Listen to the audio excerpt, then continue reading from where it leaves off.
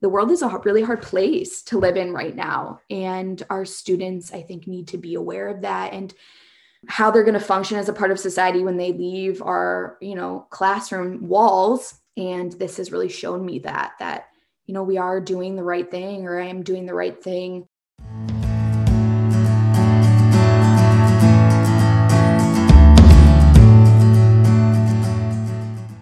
Welcome back to Paths to Purpose. Thanks for joining us again this week.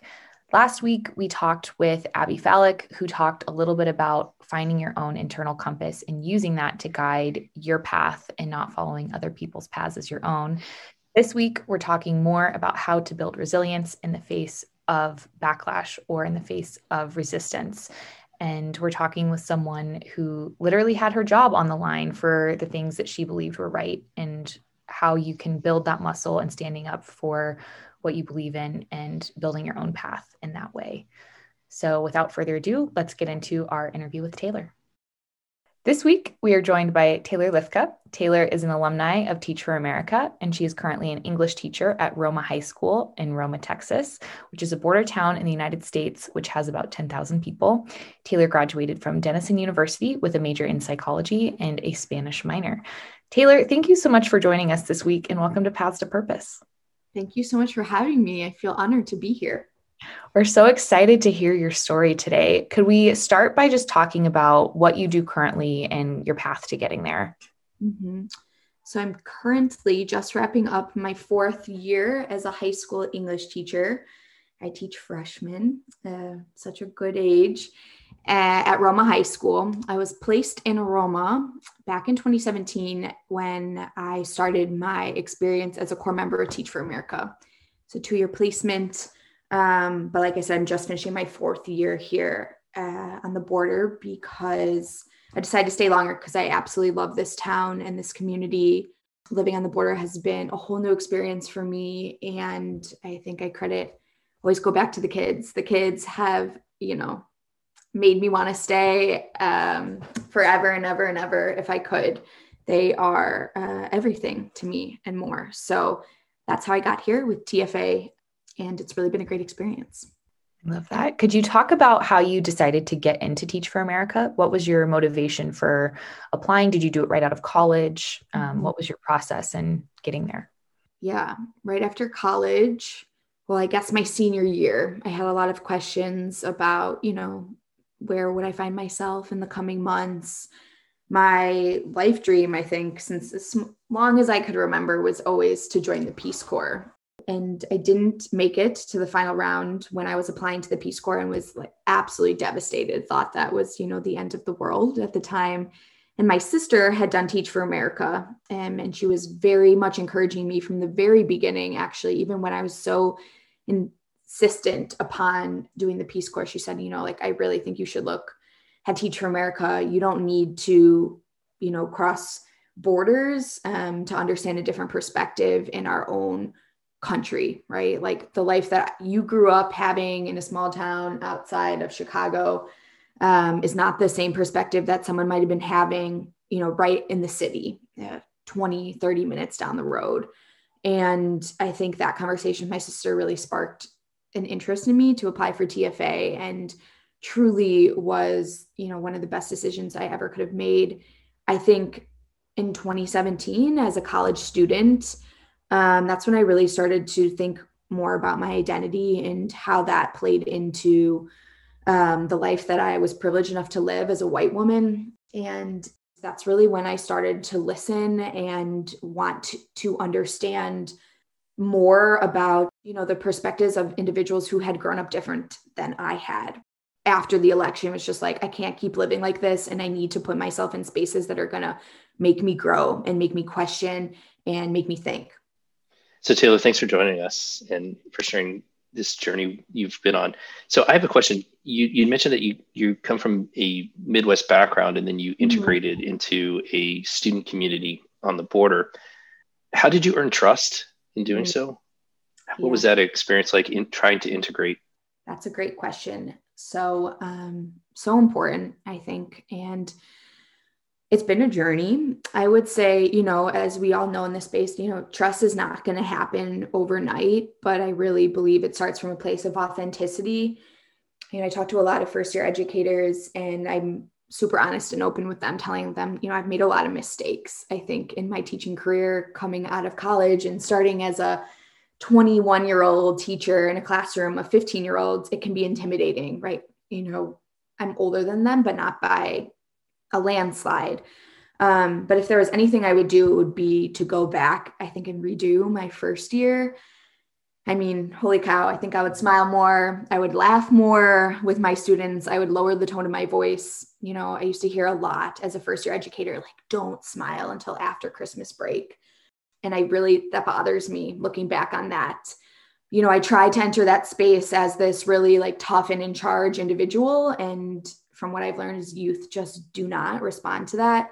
So, back to your question of how do we build trust? It's definitely not like that.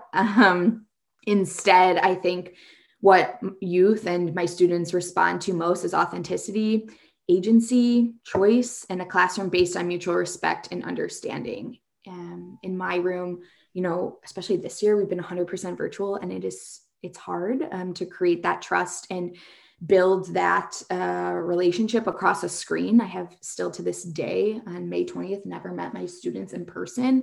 But we make decisions together, we learn together, and there's always an opportunity for open and honest dialogue. We have really hard conversations in my classroom, and my students know they're always welcome to email me and let me know, like, hey, this didn't set well with me, or can you explain more about this? And my students do that, and they are 14 and 15 years old. And so I think that is what's, helped me build trust, is letting my students know, like, I don't demand respect from you. This classroom is built on mutual respect and understanding, right? Like, this is a two-way street. I'm not here as this, large, scary figure. It's more of this, I think, just, I think of it like a circle, we're all in this together kind of thing. I give my students so much agency and choice. So they feel like they're invested in their education and they're invested in the experience that they're having in my classroom. And that really has helped me. And then the last thing I'll add to that is I apologize. I think that's really huge. My old roommate, fellow teacher, and now best friend, Alejandra Contreras, taught me that. I think it's okay to make mistakes, and we tell our kids that all the time. But just as we ask our kids to own up to their own mistakes, a good teacher leader should be doing the same. Those are all great tidbits. You had quite a last year experience in your classroom. So you received some pretty intense backlash after you created your online classroom for the year. And I'll kind of let you describe what was in that classroom. But you received some pretty intense response from parents. And I would just love to hear from your perspective, kind of what that experience was like for you and kind of why it was important for you to include what you included in your online classroom for your students. Yeah, big questions, Danielle. Lots to unpack there, but I think if I could start kind of at the beginning, I had created this virtual Bitmoji classroom space. We're 100% virtual. We started being virtual learners right when the pandemic hit. I guess that would have been March of 2020. And it's now May of 2021. And I'm still sitting at this very sad desk. And so in the summer, I decided I'm going to make this virtual classroom space so students can know, like, hey, if I were to be entering Ms. Lifka's classroom in room 20 at Roma High School, this is what it would look like. And so, I'm not very tech savvy, but I sat down to do the Bitmoji classroom. I'm not going to tell you how long it took me to make. And I was so proud of this thing, like sending it to all my friends, like, look at how great this is. Apparently, other people did not feel the same way, but the classroom included posters on the wall. And I think it's important to note posters that I have had in my actual classroom for the past 3 years. Includes a Black Lives Matter poster, another poster that says, Amiga, tu lucha es mi lucha, right? Like, your fight is my fight. There was a safe space poster for my students who identify as LGBTQ+. There was a feminist poster. There was a poster of one of my favorite poets, etc. And yeah, I was originally asked to take that down before I had even posted it on my Google Classroom. It had been posted on my personal Instagram account. And someone caught wind of that and sent it to admin. And I got a text out of the blue right before school started. I think we started on a Monday and this was on a Saturday. And she said, I need you to take this down. And I asked to speak to her and said that I wouldn't do so. And then it sort of all unfolded from there. But I know you had asked some specific questions, Danielle. It's kind of the backstory, but curious where you'd like me to take the conversation. Yeah. Well, I think what you originally did came from a place, at least from I looked at your Instagram. I saw the classroom. I loved it. I thought it was really inclusive and created this virtual safe space that you had described. And then you face this resistance from your employer, ultimately, who's, responsible for giving you a paycheck every month. So my question, I guess, to go off of that is why did you think it was important to not take that down? What was the thought process behind standing your ground and saying, this is important for me and my students, and I'm not going to do that? Mm-hmm. I'm going to try not to get emotional. It's been a while since I talked about this. But tomorrow is actually the last day of school. So I have all of these sentiments right now. I think more than anything, it's just like a no-brainer to me. Our students carry so many identities, all of which are not, visible to the naked eye. And they need to know that they're entering a space where they're going to be validated and affirmed for those identities that they carry, whether those are, their racial identity, their sexual identity, or otherwise. And it is just so clear to me. I think going back to Alan's question earlier about trust is like, this is how we build trust in a classroom, is by validating our students for who they are and letting them know like, hey, you're safe here. Because that's not the case, as we all know, in every space that our children enter, whether that's in high school or otherwise. And, our students are at such a pivotal time in their life as high schoolers, 14, 15-year-olds. Like, I always tell my kids, like, oh my God, I look back on that time and I didn't realize how hard it was until, you're out of it.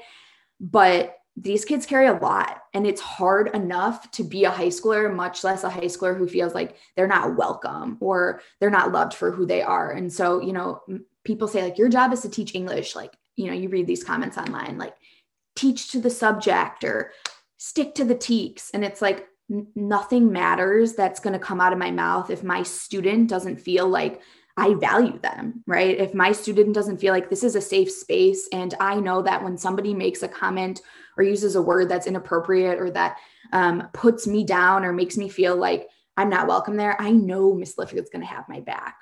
And so I knew like, I have to do everything I can to make my students want to come to my space. And that's why at the end of the day, I'm like, this is a no-brainer. I have to keep these posters up to keep my students from coming here. As educators, this shouldn't be taboo. This shouldn't be controversial. If you're an educator, you should be creating an anti-racist space for your kids. And that's, I don't know, period. I can't emphasize that enough. Like at the beginning of the year, we do this experience with my kids where we do this identity iceberg. And so we use an iceberg as a metaphor. And there's all these little blanks on the iceberg, and they fill in their different identity markers, whether, again, that's their racial identity, their sexual identity, how they identify as a daughter, as, a friend. We start small. I tell my students I'm a dog mom, right? But I'm also a woman, and I'm white, and I come from a middle class background. And so we fill all of these things in at the very beginning of the year. And it's an exercise for my students to understand empathy. We go over this idea that only 13% of the iceberg is visible above the water line, right? Only 13% of who you are and how you identify is visible to your friends as you walk into this space, is visible to the custodians as you're walking through the hall, is visible to your teachers. And so it's just so important for us to realize, like, we don't know what other people are carrying, and we don't know the identities that our peers hold close to their heart. But in this space, like, we will value them. And those are big conversations to have with 14 and 15-year-olds, but they're not only necessary, I think they need to be required. So thanks for sharing that. It actually reminds me of a lot of the discussion we had with Lauren Kozowski, who we interviewed, months ago now, probably, Danielle. And this notion that I think of it in terms of Maslow's hierarchy of needs. It's virtually impossible to do any kind of learning without base needs met. And so that's sort of what I think I took away from what you just communicated. My question is, how are the students responding in general to your input in this kind of learning? Do you sense that there's impact, and if so, in what way? Yeah. Okay. If I wasn't going to get emotional on the last question, it might be now.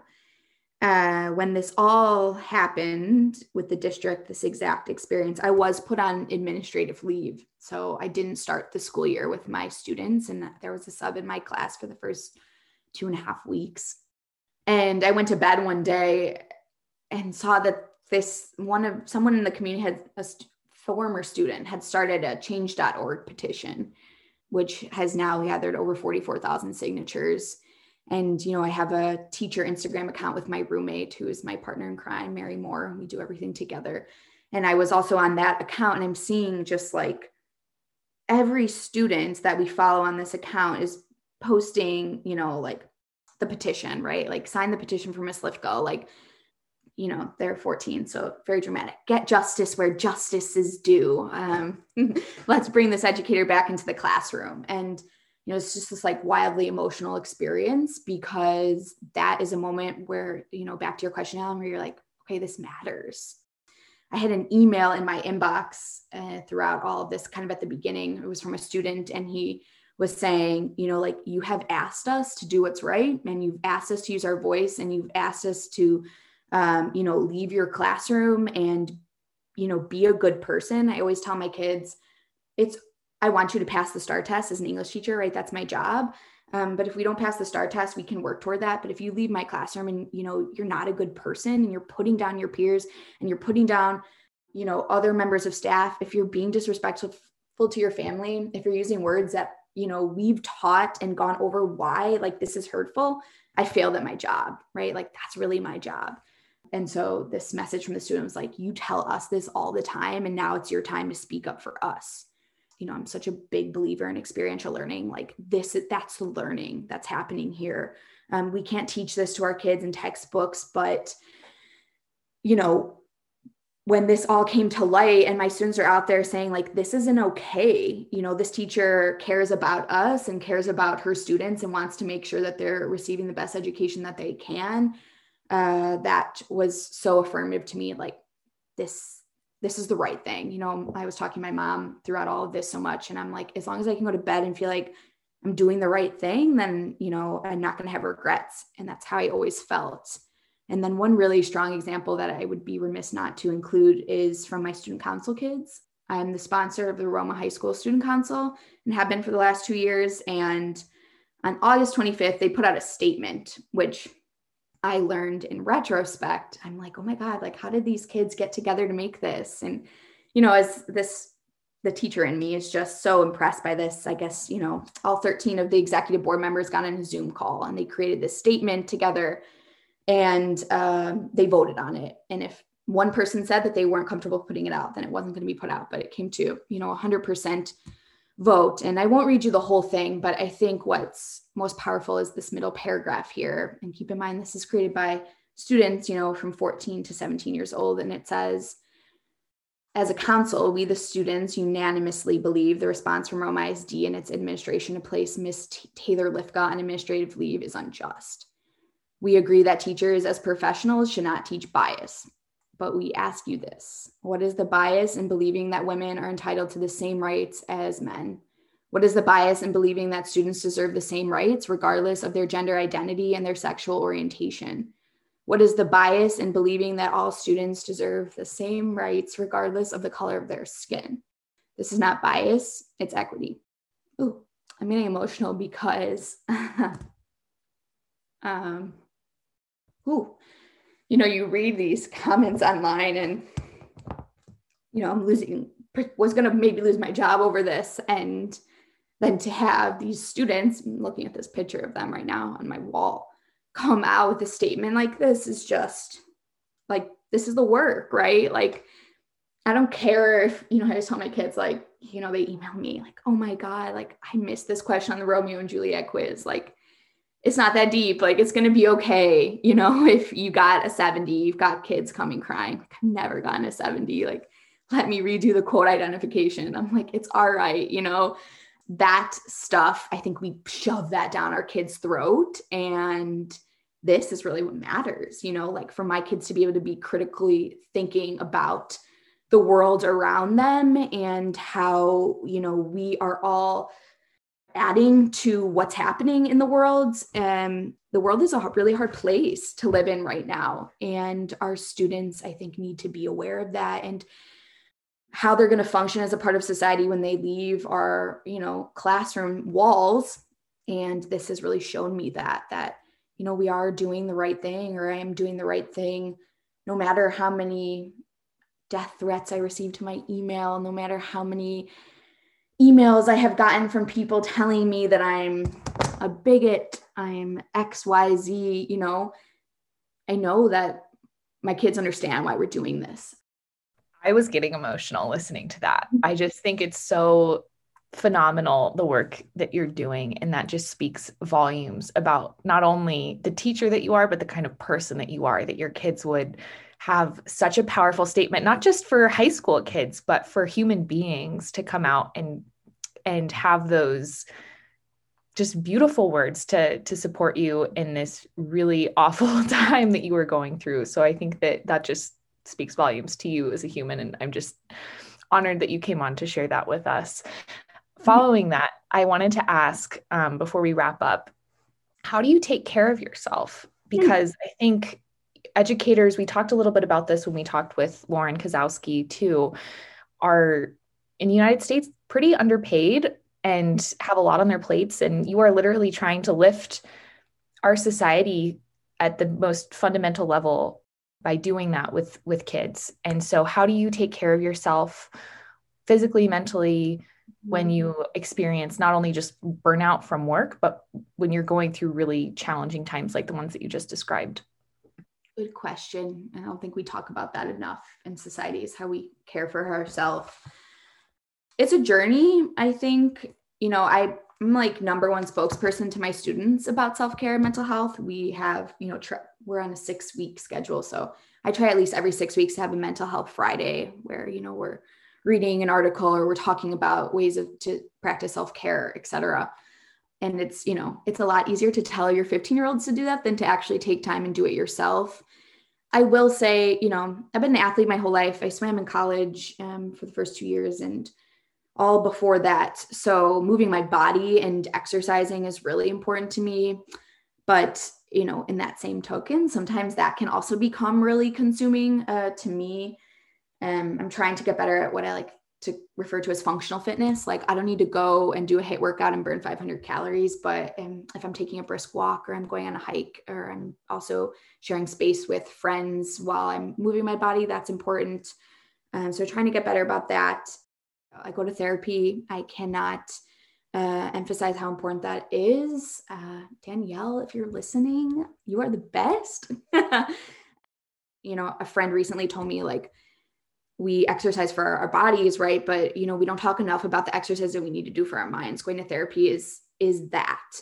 And having someone else who's a third party listener be able to, repeat back to me what I'm feeling and then, give advice or really even just to listen is so validating.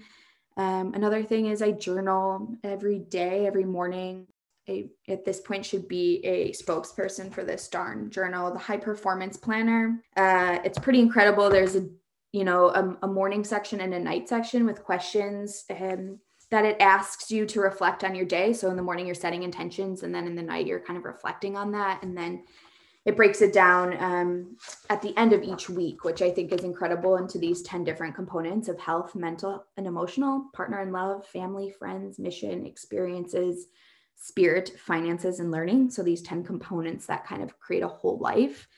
And what I love the most is this makes me think about my life and these different components, not individually, but as a collective whole, or like how, I notice trends, right? Like when I'm not caring for my mental or emotional health, my physical health, I'm giving myself a lower score on that, or my spirit is low, right? Like these components of our life are all tied together and need to be addressed, right? Like we cannot just be focusing on one. My mission is always a 10 FTK for the kids. That's my life's mission. Sometimes that can take away from these other components. And, like I always say to my kids, if you're not your best self, you can't be giving your best self to others. So, I have to remind myself that sometimes, like, it's always FTK, but if Taylor is not there 100%, like it's worthless, right? Or like when I'm entering my classroom space and I'm not excited to be there because I've slept 5 hours, like, something has got to give. So it's a give and take. It's a balancing act. I'm always like, oh my God, like I'm only 26 years old. Like, I don't know how people do this with kids and a family. I got to figure something out, but I am working on it. And I would also say the last thing is introspection. Just my roommate, I think I mentioned her earlier, Mary Moore, she also teaches English at the high school. She teaches English 2 and I teach English 1. And, just being intentional with our conversations. I hope my dad listens to this because he's going to laugh at this. Every night we do RBT. My dad hates this activity. I'm always forcing him to do it. He's like, oh God, Taylor, not again. But RBT is your rose, bud, thorn. And at the end of the night, right, you reflect on what was this really powerful moment of the day. That's your rose. Your thorn is a moment that you struggled. And then your bud is something you're looking forward to, whether that's tomorrow or in the coming week. And it just keeps our conversations really intentional. Sometimes, we'll walk away from dinner and I'm just like, oh my God, deep breath, like we just kind of uncovered a lot there, but it's important instead of sitting there and being on your phone or, just talking the biggest gossip in our big town of 10,000 people. Like there's a lot of other productive conversations we could be having with our time. And that all, goes back to your mental health is, do you feel productive about who you're sharing your space with, what you're talking about? Are you reflecting on the really good moments? Like, oh my God, it might've been the worst first period ever. Nobody turned on their camera. Like no one said anything. I feel like I'm talking to this horrible void, but then, I come to dinner and we reflect on 5th period, right? That was our rose where students were engaged and excited and whatever. We need to do that. I think just be more intentional about our conversation and how that can help our mental health.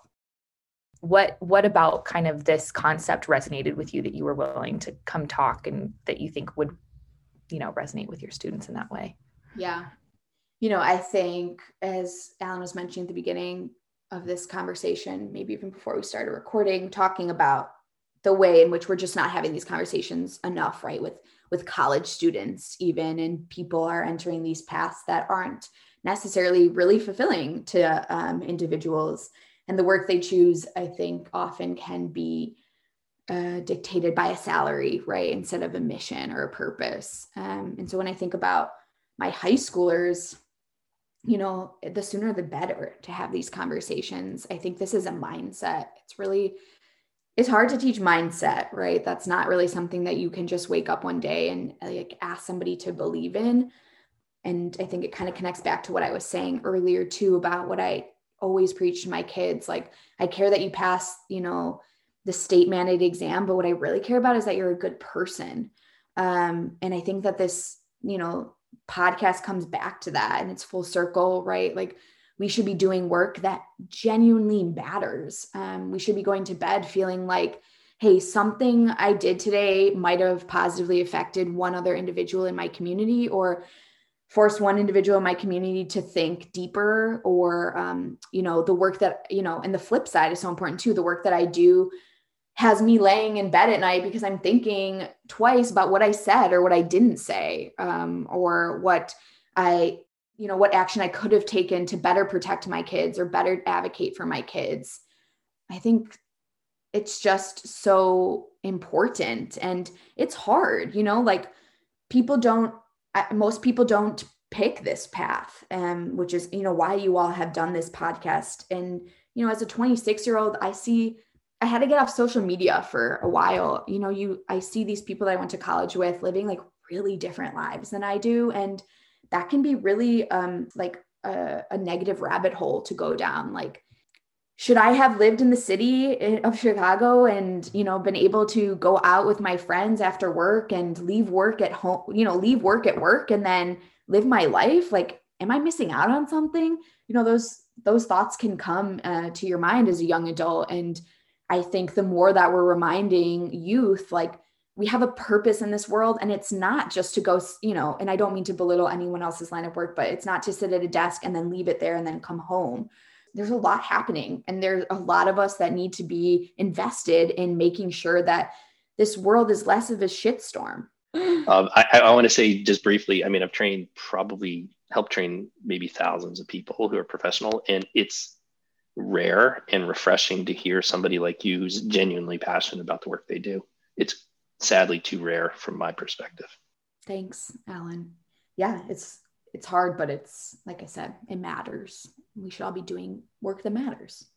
I think if we had more Taylor Lifkas in the world teaching our children, we would have just all the problems in the world would be solved with the amount of understanding and care that you approach your students with. So I want to just thank you for your time, for your energy, like Alan just said, and yeah, for coming on here and being authentic and vulnerable with us and with our listeners. And I can only imagine what a pleasure it is to be a student in your classroom based on how you approach your life in general. So thank you so much for joining us today. Genuinely appreciate it. Before we close, I wanted to ask if there was any work or social media or anything that you wanted to share with our listeners and where they could find you. Teachers are more than welcome, or not even teachers, just to follow the Instagram account I mentioned that my roommate and I created right when we entered the pandemic in March of 2020. It's called Proyecto Estancia. I can send you that handle. And we share student work. We share different things that we're doing in the classroom. We share little tidbits, maybe like we film part of class and we'll post it on there. But we ask our students to do a lot of work that I'd say isn't typical in an English classroom, or should be, well, maybe it is in some classrooms, right? Just like a lot of less multiple choice, more our kids are making videos, our kids are creating art and connecting it back to the work that we read, etc. So we post a lot of that on there. You're welcome to follow that or my personal Instagram as well. Well, thank you so much again for today. Thanks everyone for listening. As per usual, if you have any thoughts or feedback, or you want to find Taylor's Instagram or her classroom Instagram, you can head over to ours, which is at paths2purposepod. Or if you have any feedback or any thoughts, you can email us at paths2purposepod@gmail.com. Thank you so much again, Taylor, for joining us this week, and we will see everyone next week. Bye.